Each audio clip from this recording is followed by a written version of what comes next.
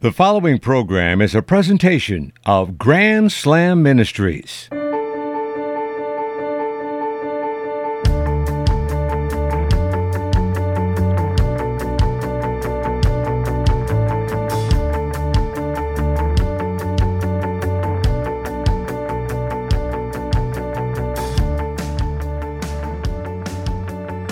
Hi again, everybody, and welcome to this week's episode of The Dan Scott Show, presented, as you just heard, by Grand Slam Ministries. I am Dan. This is our 46th overall episode of this brand new venture, and we are just incredibly excited to be with you for another week with just an outstanding guest that we'll tell you about in just a moment. But I mentioned this is the 46th overall episode. It is the first episode for those of you listening on KLNG in the Omaha, Nebraska, Council Bluffs, Iowa area, a Wilkins radio affiliate, and we want to welcome you to the Dan Scott Show family. I am psyched about having KLNG as part of our show family because I'm very familiar with the Omaha area. In my previous life covering college baseball, I covered the College World Series 5 different times between 2000 and 2010, primarily with the Clemson University baseball team. 3 times out there as a writer and twice as a broadcaster with Clemson, and had an absolute blast in the area. They do steak really, really well in Omaha, and we're just pleased to have you on board with us and hope you're going to enjoy what you hear this week and moving forward. And you've picked a great week to join us because our guest on this week's edition of the show is Lee Stroebel, who, as many of you know, burst onto the Christian scene a number of years ago with his book, The Case for Christ. It later became a movie. He's written a number of books since then and has a brand new book out called Is God Real? We're going to be talking about that coming up throughout the course of the interview. But this is a wonderful follow-up to having J. Warner Wallace on last week because, as you know, Lee Stroebel was an atheist, was a high-profile journalist in Chicago, and got upset that his wife became a Christian and set out to try to disprove Christianity to her, and ended up, throughout the course of his investigation, finding out that, yeah, the whole thing is real, it's true, and became a Christian himself, and he has been a wonderful ambassador for God for more than 40 years now. So we're very excited to have Lee Stroebel on. You're going to hear from him coming up after the break. We want you to hear something about Grand Slam Ministries. We've got some other news to share a little bit later on in the show, but we'll take a quick break. We'll come back and get into the interview with Lee Stroebel right after this. Is there someone in your life who has been a spiritual mentor? An influence so great that you'd love to find a way to honor them? For a gift of $200 or more to Grand Slam Ministries, you can dedicate a segment of the Dan Scott Show to that very special person. Honor someone who is currently in your life, or remember the legacy of a loved one who has passed. Make your gift online at grandslamministries.org, and we will send you an information form which will allow you to tell us all about this special person, how and why they were a spiritual influence, their favorite Bible verses, and anything else that you would like to share. In doing so, you'll be covering our cost of 1 week's production, helping ensure the Dan Scott Show stays on air and continues to share stories of loved ones like yours. In addition, you'll get your own copy of the program in which your loved one's story airs, either by MP3 or CD. Help the legacy of your spiritual mentor reach others with your gift of $200 or more today. Do so online at grandslamministries.org. That's grandslamministries.org. Like what you hear? Have a question or comment? Maybe a guest suggestion?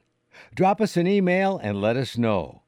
Dan@danscottshow.org.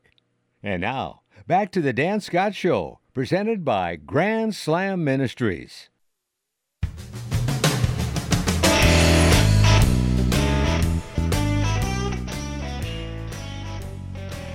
All right, we are back, and just getting things cranked up here on this week's edition of the Dan Scott Show. Just a reminder for those of you in the Omaha area on KLNG, or anybody who perhaps is listening to us for the first time, or you're early in your listenership and maybe don't know everything about us, the website is danscottshow.org. My bio is there. The Grand Slam Ministries page is there, and the Affiliates and Archives page is there. I would highly suggest that you go to the Affiliates and Archives page. Not only can you find out where the show airs live on Saturdays and Sundays, but you can also access all of our previous episodes just by going to that page, Affiliates and Archives, at danscottshow.org. Last week was our interview with J. Warner Wallace, the former cold case detective, former atheist who investigated his way to a relationship with Jesus Christ. And the week before that was me sharing my testimony, and it's important for those of you to know the premise of this story is God working in people's lives and the redemptive grace of Jesus Christ. And my life is one of those stories, because 11 and a half years ago, I was an absolute mess, and then Jesus came in and did a complete, radical makeover of who Dan Scott is. So, Archives, Affiliates and Archives page at danscottshow.org, or if you would prefer to get there via a podcast site, just search Dan Scott Show anywhere you get your podcasts, and you'll find us.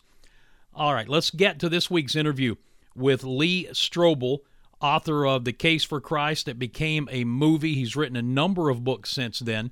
His new book is called Is God Real? And we're going to talk about that book and how you can get it throughout the course of the interview. But we started by talking about the fact that currently he is splitting time between his home in Houston and work in Colorado. I am. We started a center at Colorado Christian University called the Lee Stroebel Center for Evangelism and Applied Apologetics. And I gathered 40 PhDs from around the country, experts in sharing and defending the faith. And we created 91 courses on the undergraduate and graduate level, and certificates, which are for people that don't want a degree but just want to learn. And people can take the courses fully online. The undergraduate and graduate courses are fully accredited. And we're just graduating some of our first master's degree students. So that's got me going back and forth between Colorado and Texas. Unfortunately, it doesn't coincide with the weather, because I'd like to be in Colorado in the summers and Houston in the winters, but it doesn't quite work out that way. Yeah, and then as we were talking before we started rolling on the interview, the grandkid factor comes into play here, right? Yeah, people ask, well, why did you move to Houston? I'll say, well, there's only one word to explain it: grandkids. Mm-hmm. So my two oldest grandchildren live here, and we help homeschool them. And I have two other grandchildren in California. My son's a professor at the Talbot School of Theology at Biola University, a theology professor. So we don't get to see them quite as much, but we get to see the kids here all the time. You know, it's just amazing the work God does in people's lives, because you're talking about the center in Colorado, and you're talking about your son and the professorship, but doing what he's doing there. And there was a point in time in your life where none of this would have even remotely been on your radar. Well, for sure. I mean, I could never have imagined back when I was an atheist at the Chicago Tribune that my life would take such a dramatic and radical turn, 180-degree turn. I just couldn't even have imagined it. But now, being where I'm at, I couldn't imagine not following Christ and following a call that I felt into ministry, and the idea of having missed what God had in store for me, just that boggles my mind as well. The goodness, the absolute grace that God shows on us. Is it hard to even remember what Lee Stroebel was like beforehand? Yeah, they did a movie on us in 2017, right. and sometimes I go back and I look at that movie and I remember those days, because there were some dark days there. I mean, I was drunk, I was a narcissist, I was self-destructive lifestyle, living an immoral life. And, you kind of, when you come to faith and God changes you over time, you want to kind of forget about all that. Mm-hmm. I'm grateful that God says he not only forgives, but he forgets, our previous life. But sometimes it's good to remember how God can take us this far, this fast, through his grace and through his love. So it's why I can never sing Amazing Grace without tearing up. Yeah. You get to those verses, and especially the one where I've been there 10,000 years, bright shining as the sun, no less days to sing his praise than when I first begun. That always gets me.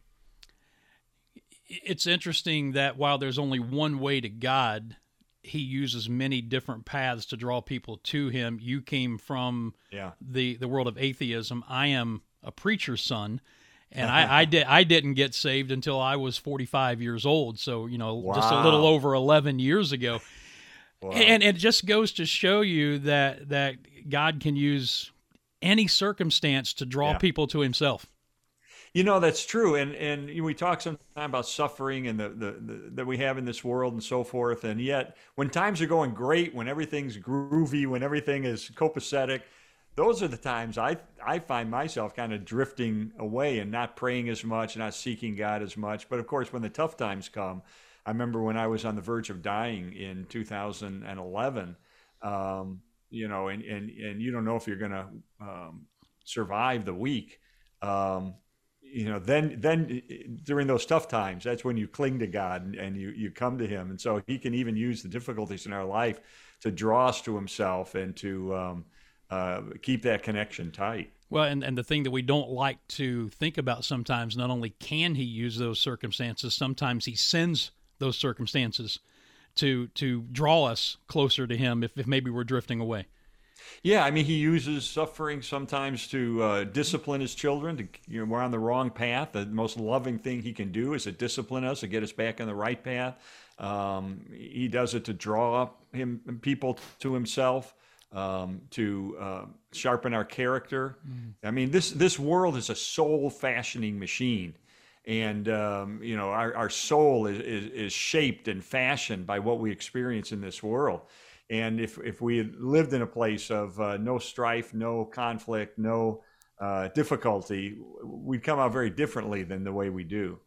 We are visiting with Lee Stroebel, and I promise you we're going to get to his new book, Is God Real, here in short order. But I believe it was last week I was listening to Focus on the Family and heard you sharing your testimony, and I don't know how old that talk was, but there was just an incredible passion in your voice. And I think, and I get to share my testimony at churches, not as often as you get to speak, and maybe not as often as I would like, but often enough on God's timing. And there's always that one point where I finally surrendered everything to God. When I talk about it, I always get emotional. I heard passion in your voice. As often as you've given that testimony, have you ever lost the passion for doing it? I haven't, because it's my story, and God uses it to bring people to faith. And, so I sort of, when I tell a story, I just relive it. Mm-hmm. And by reliving it, it brings up the emotions, and it brings up the gratitude to God and the amazement at his grace that he'd save even a wretch like me. And so that kind of just wells up because I relive it every time I tell it. And but I could do it 2 times a day for the rest of my life because, we each have a different style of sharing our faith. Right. There's at least half a dozen different styles in the New Testament. And one of those styles is called the testimonial style. People who God has gifted to tell their story in a way that will connect with other people and he can use to bring them to faith. And that happens to be one of my styles. It syncs up with God. It's a personality he's given me. Do you find when you share the testimony or whatever speaking engagement you may have that people come up to you and say that there's part of that that testimony, whether it's the atheism or whatever it is that really resonated with them, because there's hardly a time that goes by, and I talk about the battles I have with alcohol and with pornography and infidelity and all of those things, and invariably one or two men, and sometimes, Lee, women, will come up to me privately afterwards and say, that was my story. Do you get that? I do. I talk about, the drinking problem I had. I wasn't an alcoholic per se, but I drowned myself in alcohol as a young journalist, and people relate to that. They'll tell me their story and how that's got a grip on their life. And I talk about the immorality that I was involved in, and I think that's the way God uses us to connect with people on a very real level, an honest level. And if we're willing to disclose the uncomfortable truths about who we were, I think God uses that to connect with people who might otherwise dismiss someone as just another religious fanatic. Yeah, no kidding. And then the trick is being able to share those struggles and those failures in a way that doesn't glorify the sin, but glorifies the Christ. Because the Bible tells us there's pleasure in sin for a season, so you have to be careful about how you tell that story. Do you find that? Yeah, absolutely. I mean, I just try to be honest about the ill effects it has. I tell a story about how my Allison, when she was a toddler, when she would be playing with some toys in the living room, and she would hear me come home from work through the front door, her natural reaction was just to gather her toys and go in the room and shut the door. So you can be drunk again. So you can be yelling and screaming and literally kicking holes in the walls of the living room. At least it's nice and quiet in here. And, that's a hard thing to talk about. But I can talk about how God redeemed that, and how now today Allison is my best friend and a follower of Christ, and a writer, a novelist, a homeschooling coach, and so forth, and how God healed that relationship.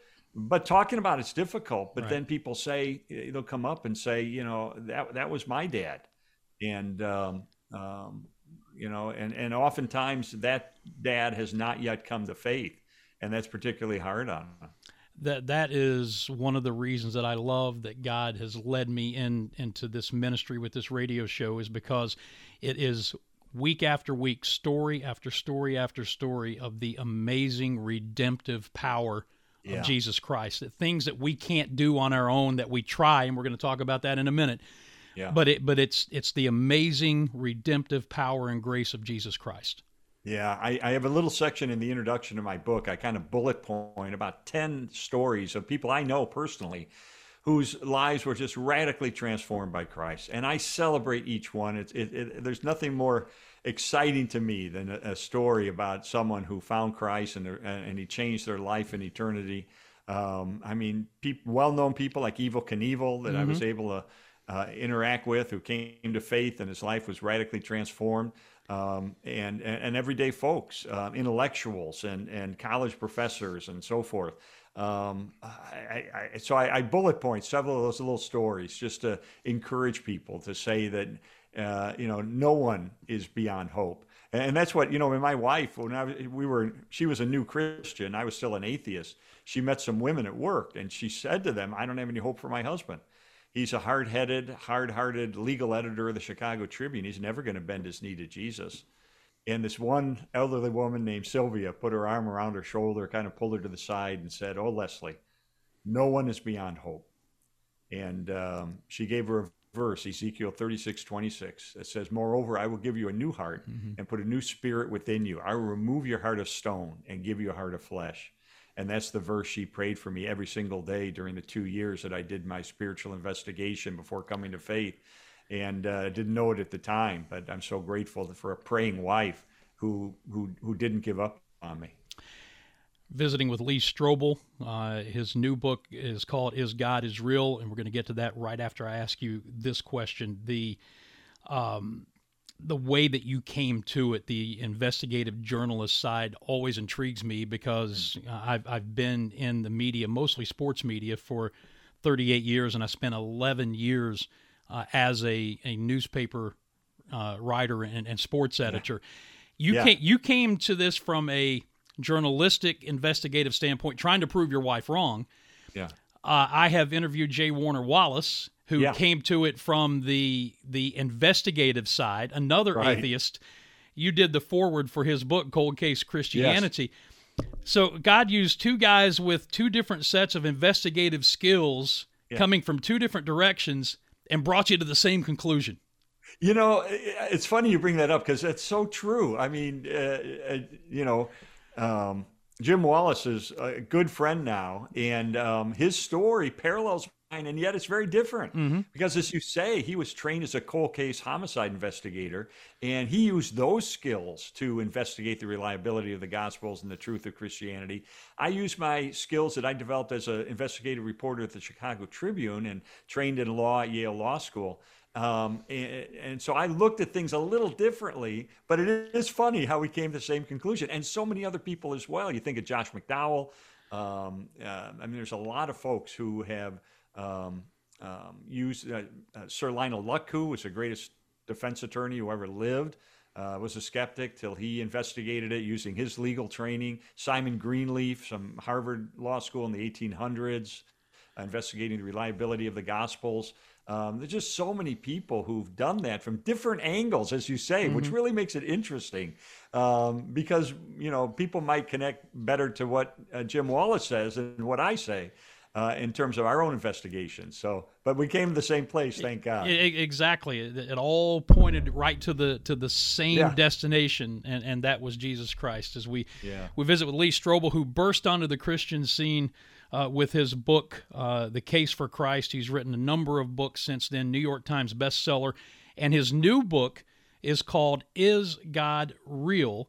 And that's a question that a lot of people are asking now. So why did you write this book? And I understand that you came to this book maybe a little differently than you had some of your other ones. Yeah. Normally, when I feel like God's leading me to write a book, I write a proposal, I take it to the publisher, we pray about it, we look at it, and then decide whether or not we should move ahead. But this book was the only one in which the publisher came to me. And they said, our tech department has noticed something extraordinary. I said, what? They said, we've noticed that 200 times a second around the clock, someone on planet Earth is typing a question about God into a computer search engine. And often it's just simply, is God real? And they said, why don't you do a book on just the simple question, is God real? I thought, I love that. That really resonated with me. And so I was very enthusiastic about doing it. Really had a good time putting this together. And so that's kind of the genesis of this book. Which is a question, obviously, you'd ask yourself many years ago. So I guess eventually the natural progression is that you would write something like this. Yeah, exactly. And it is the ultimate question of life. So much, in fact, I quote an atheist college professor during a debate in the introduction where he says, let's be honest. If there is no God, if there is no creator, then a lot of things fall out of that. For instance, there is no afterlife. There is no absolute foundation for right and wrong. There is no free will, even though we think we have free will. I mean, he just went through the list of implications if God does not exist. And he was an atheist, and he said, I'm willing to accept that. But he's right. It is the ultimate question. Everything hinges on this. And of course, how we respond to it. So, and I think what I learned through the years is that over the last 50 years or so, there have been a series of discoveries in the area of science in particular, cosmology, physics, biochemistry, that make the case for the existence of God so much stronger than any time in history. So, our case for God being real today is stronger than it has ever been in world history, thanks to a series of discoveries made just over the last 50 years by scientists. And you don't hear a whole lot of scientists who are talking about that publicly, though. Well, that's true. Yeah. As you got into the book, two main objections came up. And so let's talk about them one at a time. And this is one that we hear all the time. If God is real, why is there suffering in the world? Yeah, and that is the number one question. I did a survey through the Barna organization a few years ago in which I asked a scientifically selected cross-section of Americans, if you could ask God any one question and you knew he'd give you an answer right now, what would you ask him? And by far, the question was some permutation of why does God allow suffering? And so it is a profound question. Although, this little side thing on this, I've changed the way that I answer this question one-on-one when I meet people. Because, I'll often ask someone as I get to know them, if you could ask God any one question, what would you ask them? And often it's, well, why does he allow suffering? And then I used to launch into an explanation of why God allows suffering, but I don't do that anymore. What I do now is ask a follow-up question. I say, if you could ask God any one question, what would it be? And they say, why would God allow suffering? And then I ask, well, wait a minute. Of all the potential questions in the universe, why did you ask that one? And now they get to the personal issue. Mm-hmm. Now they say, because we lost a child in childbirth 5 years ago, and I want to know where was God when that happened. Or my wife was just diagnosed with cancer, and I want to know where is God in the midst of that. Now we're getting to the real issue, because this is rarely just a pure intellectual endeavor. This is a personal issue. And guess what? God sent a personal solution to this into the world in Jesus Christ. So that's just a little side thing about how I deal with it one-on-one. But I interviewed Dr. Peter Kraft for the book, and he's a profound philosopher, Boston University. And I think he gives a profound answer to this issue. One of the dangers of answering this question, of course, is that you give a 25-cent answer to $1 million question if you try to do it in 25 words or less. But you go back to the beginning, you say God has existed from eternity past as the Godhead, God the Father, God the Son, God the Holy Spirit, in a perfect relationship of love. And so when God decided to create humankind, he wanted us to be able to experience the greatest value in the universe, which is love. Well, the only way we could do that is if we were given free choice, because love always involves a choice. Mm-hmm. When my daughter was little, she had a what they call, you may remember this, you may not even be old enough to remember this, but there was a thing called Chatty Cathy. Oh, yeah. Remember that? Mm-hmm. So Chatty Cathy was a doll, and it had a string on the back, and you pulled the string and let go, and the doll would talk to you. So my daughter had this doll. She pulled the string, and the doll would say, I love you, which is about the high tech back then. Exactly. So did that doll love her? Of course not. It was programmed to say that. It had to say that. That was not love. Real love involves a choice, and God gave us a choice, and what did we do with it? We walked away from God. We hurt each other. Moral evil and natural evil was introduced into our cosmos, and I can make the choice. I can take my hand and I can feed a hungry person, or I can take that same hand and pick up a gun and kill an innocent person. But if I pick up a gun, my free will, and kill an innocent person, it's a little disingenuous to say, God, why do you allow suffering in this world? Right. I mean, the problem is us. So God did create a world in which there was a potentiality of evil and suffering, but we're the ones that actuated that potentiality. And when you ask that question, and it brings the focus back to the person who is asking the why is there suffering, I would imagine that they probably don't like that very much, because they don't like to really to delve inside themselves. I don't think any of us do naturally. Yeah, there are some who will kind of recoil at that point. They don't want to be personal. But there are others, because at that point, my answer to them is not a 5-point sermon on why God allows suffering. I could give them that. But my answer at that point is put my arm around their shoulder and to weep with them and to empathize with them and to sympathize with them and to be Jesus to them in that moment. Right. And it's amazing how many times they'll break down weeping and say, I can't get over this. I can't get past this. This is ruining my life. And so I've found often it's a breakthrough moment for them where if they're willing to go there and really get to the emotional reason, the psychological reason why they're keeping God at arm's length, it can be a breakthrough. They can get past the spiritual sticking point that's holding them up in their journey toward God. Yeah, that willingness is the key. The other question that you address in the book is, if God is real, why is he so hidden? Yeah. It's interesting. A few years ago, in 2022, John Steingard, who was among young Christians, very well-known singer, he was the lead vocalist for a band called Hawk Nelson. And he very famously walked away from Christianity because of this issue. He said, God is too hidden. If God is real, he wouldn't be so hidden. And so I can't believe in him anymore. And he hasn't become an atheist, but he's walked away from historic Christianity at this point. And I think it's an example of what philosophers tell me, which is this is the number 2 issue now. After why does God allow suffering? The number 2 issue that people raise is, well, why is he so hidden?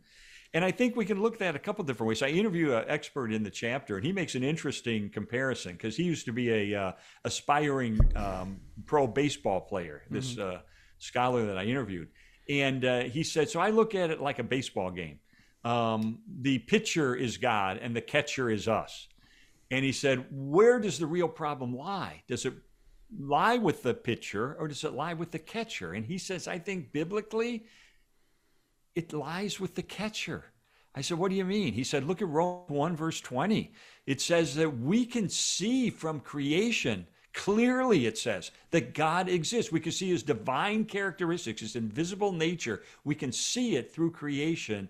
To the extent that we're without excuse in terms of knowing him. But what do? We suppress that. In fact, the Greek there, the imagery of the Greek is like a pedal. So the awareness of God creeps up in our life. We see evidence for him, but we press it down like a pedal and suppress it. And then it begins to creep up again, and we press it down again. And it creeps up again, and we press it down again. Sometimes we don't even realize we're doing it. Sometimes we think, I'm open to God. If he would just show himself to me, I'm open. But the truth is, you're only open to him if he comes to you on your terms. Or you've got maybe a deep-seated psychological issue that's keeping God at arm's length, maybe a father issue, and you don't want to know a heavenly father because your earthly father has abused you or disappointed you or abandoned you. So there's a lot of dynamics there, but I think the question of God's hiddenness may lie a lot of it in us. But of course, God being omniscient, if he is indeed omniscient, I think we have evidence he is, he would know the exact right amount of revealing himself in order to reach the maximum number, the highest percentage of people. I think he would know where that line is because he has to walk a line. If he has to be apparent enough for those that seek him that they'll find him. Because in Jeremiah and Hebrews, it says God rewards those who seek him. And if we seek him, we'll find him. If we knock, he'll open. Maybe not yet, but he will. And so he has to make himself apparent enough for people who seek him, but also hidden enough for people that don't want to find him, so that their free will can be honored. And that if you don't want to know God, you know what? That's your choice. You don't need to. You won't find him. Bible says not that everyone finds him, but those who seek him find him. So there's a lot there to unpack, and I think Kenneth Samples, who I interviewed in the chapter, does a remarkable job of analyzing this from a bunch of different angles. The other thing is, if you look at those moments in history where God made his existence obvious to everyone, for instance, the parting of the Red Sea, the guiding of the Israelites through the desert, where he was so obviously real. What happened to them? Did they fall down and worship it? No, they fell into apostasy again. And so who's to say that even if God put a neon sign in the sky and said, I'm here, who's to say that there wouldn't be a lot of us who would say, yeah, that's special effects. I just don't believe. Because God's goal is not that we believe he exists. God wants us to not just believe, but to receive, as John 1:12 says. Receive him as our forgiver and leader. Receive his free gift of grace and become a child of God. That's different than just merely believing that he's real.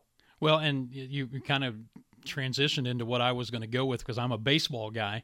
Yeah. And the one baseball slang, another word for catcher, is receiver. Yeah, that's good. That's good. Yeah. So you have to be. I'm going to use that. Thank you, Dan. Yeah, I'm gonna write that. Feel free. All great ideas are stolen, Lee. You know that. Yeah, there you go. That's what my first newspaper editor told me. Right. The other thing, when people bring up objections about like the crossing of the Red Sea, one of the things that I've heard was, well, they actually crossed in about 10 inches of water. And then the response I heard was even better. Well, then it's an even greater miracle because 1 million Egyptian soldiers drowned in 10 inches of water. Right, you know, exactly. So exactly, it is what I want to ask you about atheism today. I interviewed comedian Jeff Allen. I don't know if you've heard his testimony or not, but his testimony is incredible. Drug addict, alcoholic, atheist, self-described atheist, and he got hooked up with a guy who he played golf with, who got him on all these great courses, and it turned out, much to his chagrin, the guy was a Christian. Oh. And he would talk to him about the Bible, and Jeff at one point said, just stop it with the Bible. I don't believe that. Nobody believes that. And the guy said, why don't you believe it? And he said, I just don't. And he said, well, then you're not an atheist, you're a moron. And the explanation for that was, to be a true atheist, you would have had to have seriously investigated all of the different religions and come to a conclusion that there is no God. He said, you've just decided it's not true. That doesn't make you an atheist. It makes you a moron. I'm not calling all atheists in a blanket statement morons, but what I'm getting at through that story is, do you find that perhaps that is more true than maybe we think, that people in one sense may not truly be atheists because they've never really considered all of the evidence? Well, ironically, when you think about it, to be an atheist, to be a true atheist, you would have to be God, because you would have to be omniscient to know all the potential evidence and to consider all the potential contingencies. You'd almost have to be God yourself to come to the conclusion there is no God. So I find when I get into conversations with atheists, they very quickly transition to agnostics. And they try to water down the definition of atheism by saying, atheism isn't the conviction or the belief that there is no God. Atheism is just lacking God belief. I lack God belief. Well, really? Then that means my dog is an atheist. He lacks God belief. I mean, it's just so the furniture here is an atheist. Right. It lacks a God belief. So they try to somehow redefine atheism. I go to the Stanford Encyclopedia of Philosophy that talks about the definition, the true definition of atheism. But so you're right. I think most people are truly more in the agnostic camp. And, what you said in many ways was true of me as an atheist, because I just thought that the mere concept of an all-loving, all-powerful creator of the universe just seemed absurd on the surface of it. It wasn't worth my time to check out. But then I learned, I started to study science from skeptics, and I was taught that neo-Darwinism explains the origin and diversity of life. So God is out of a job. And then I took a course in college from a skeptical professor on the historical Jesus, and he convinced me that you can't believe anything the Gospels tell you about Jesus. So as I kind of learned from skeptics, I was taught that it wasn't true. It's interesting. I interviewed Hugh Hefner, the founder of Playboy magazine, many years ago, about his beliefs about God. And so I said, what do you believe about God? And he was a very bright guy. He was a horrible hedonist who corrupted our culture in many ways. I was no fan of Hugh Hefner, but I had a TV show at the time. I got the opportunity to interview him.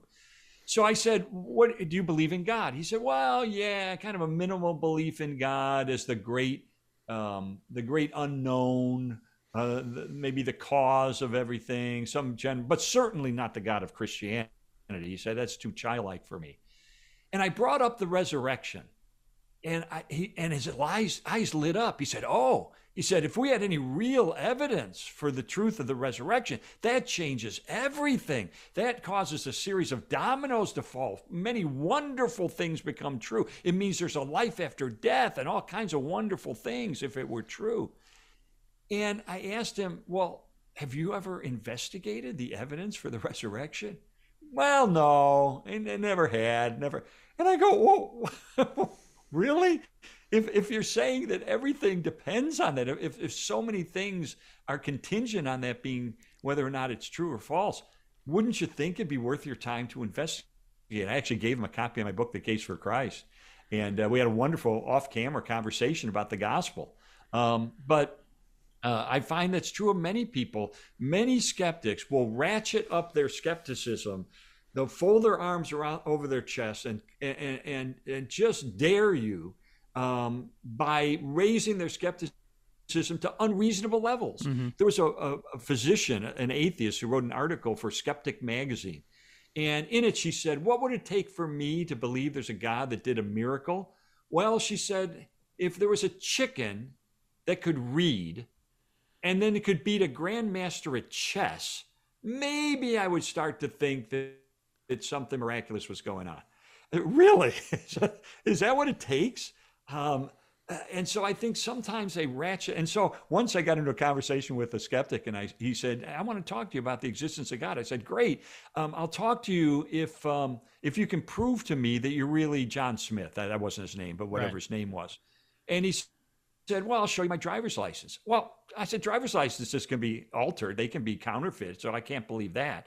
He said, well, my wife will come tell you. Well, she could be paid. How do I know it's your wife? And she could be paid to tell you that. Your friends could lie. And so I could shoot down every effort he would make to prove his simple thing like his name. And all I was demonstrating is I can ratchet up my skepticism every bit as high as you can. But that's not how we deal with life. We don't deal with life that way. We take a step in the same direction the evidence is pointing every day of our life. And that's what we do with faith in Christ. I just want to make it perfectly clear. I was not calling you a moron, but I was sharing that. Well, you wouldn't be the first. Yeah, so. Well, yeah, we don't have time to go into what that would be like on my side. Just a couple of more things, and we'll get into wrap-up mode here. What is the apologetics pyramid?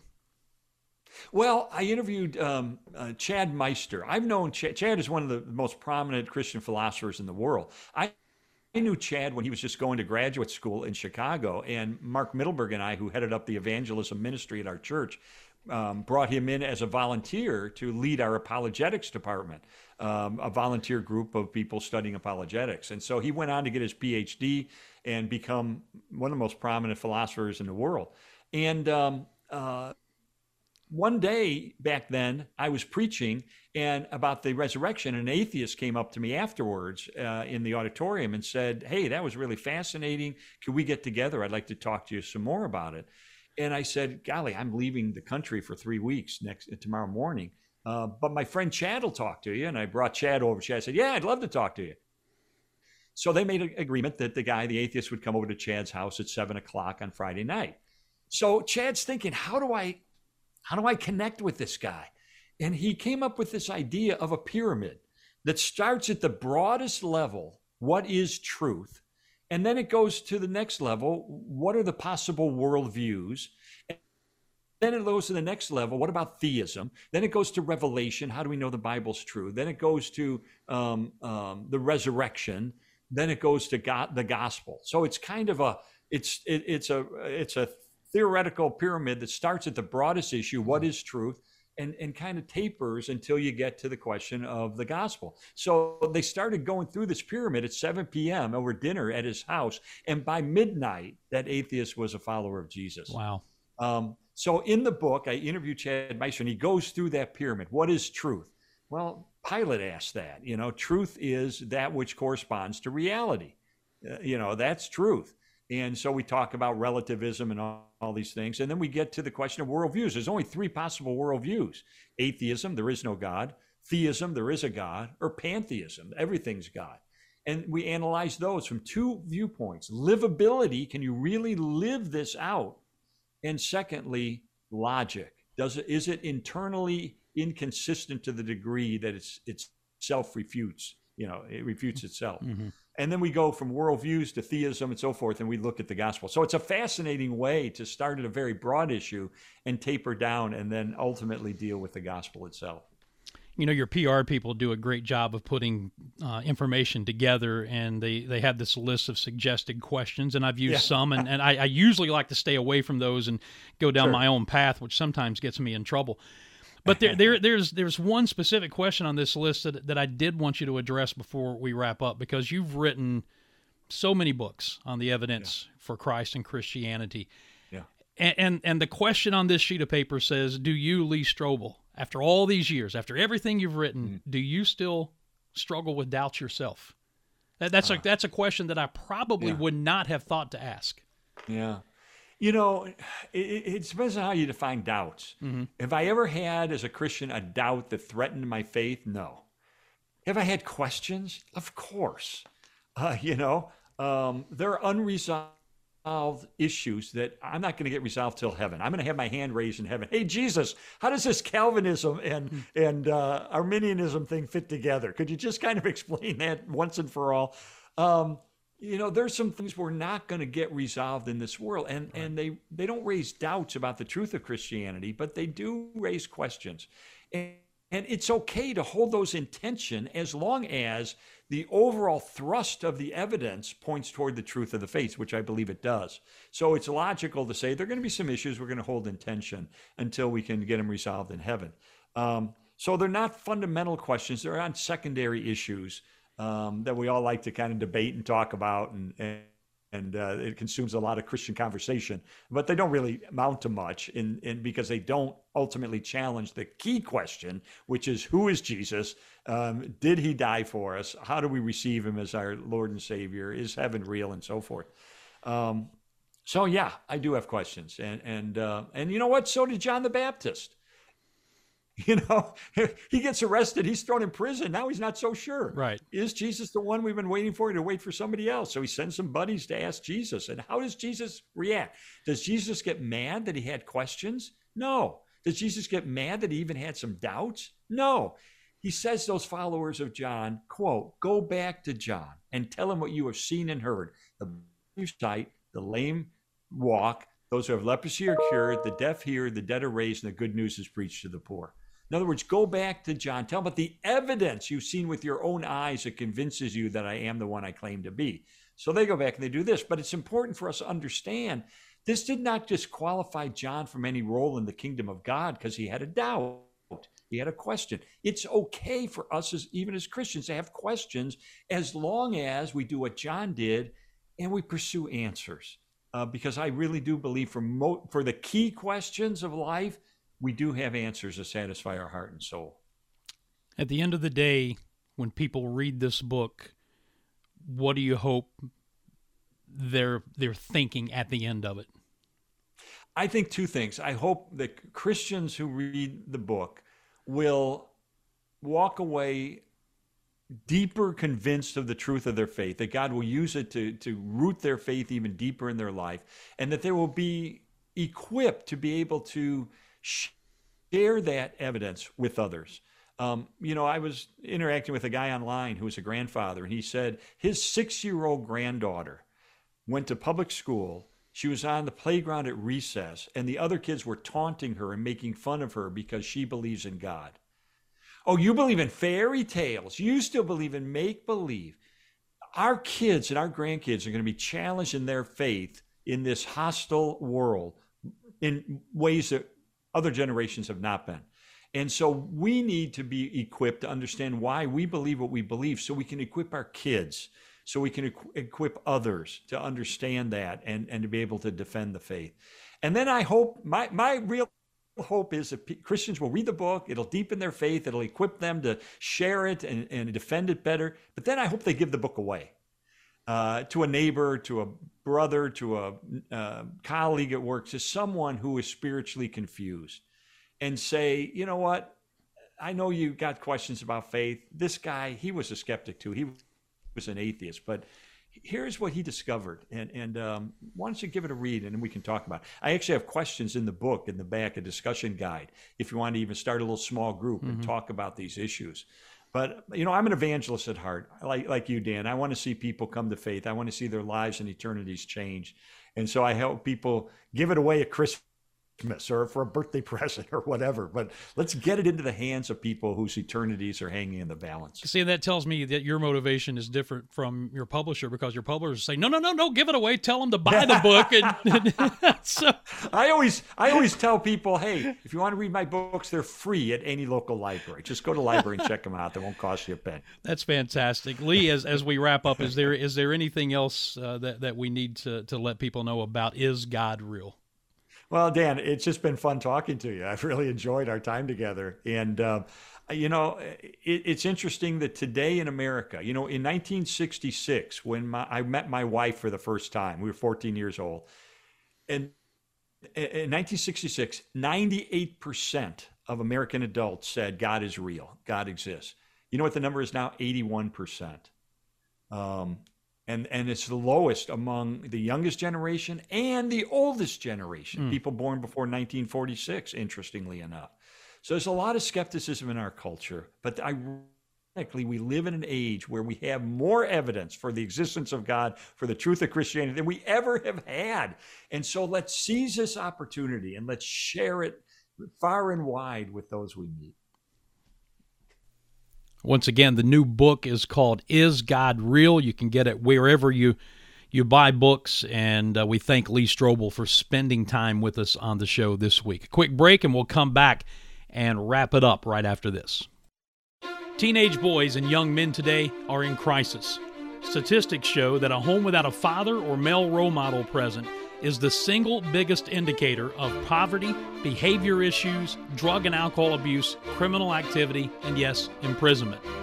At Grand Slam Ministries, one of our core missions is developing a mentorship program to teach boys how to become strong Christian men and then teach those men to be the biblical husbands, fathers, and church and community leaders the Bible calls us to be. We need your prayers, we need your ideas, and we need your support. Visit our website, grandslamministries.org, to find out more about our mentorship mission and prayerfully consider how you may be able to assist us. Again, that website is grandslamministries.org.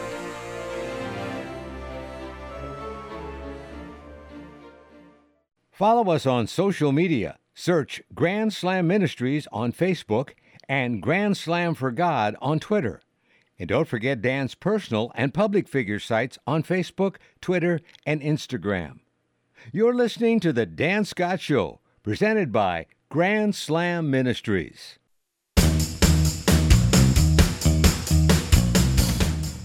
Now we're back with just a couple of minutes to wrap things up on this week's edition of the show. Thanks to Lee Stroebel again for joining us. The book Is God Real? Available wherever you get your books. I highly recommend that you grab a copy of that. Hey, wanted to just say thank you to Dabo Sweeney's All In Team Foundation. They deemed us worthy of a $2,500 grant in their 2023 distribution. We were able to pick it up last week at the awards dinner.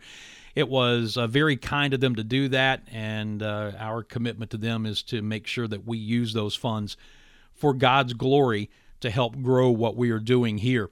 We need your help as well. And I know that this time of year there are many, many organizations out there who are vying for whatever spare money that you have in your budget, and we certainly don't want to take away from any of those organizations. But if God should lead you, after prayerfully considering it, we're looking for 200 people to give $25 a month and 200 people to give $10 a month. And if you'll make a monthly or even a one-time gift, we have a cool little bookmark that we want to send you as a small token of our appreciation. It's got a thank you from us on one side and the 23rd Psalm on the other, so you can always have that comforting scripture with you no matter where you go. You can slip it into your Bible and have it all the time. DanScottShow.org is the site. You can click the tab to donate there, navigate to the Grand Slam Ministries page. You can donate there. And all of it is pretty much self-explanatory, and it automatically generates a tax receipt for you as well. So prayerfully consider doing that. Next week on the show, former big league pitcher Randy Lurch battled alcoholism to the point that he is living right now with cirrhosis of the liver.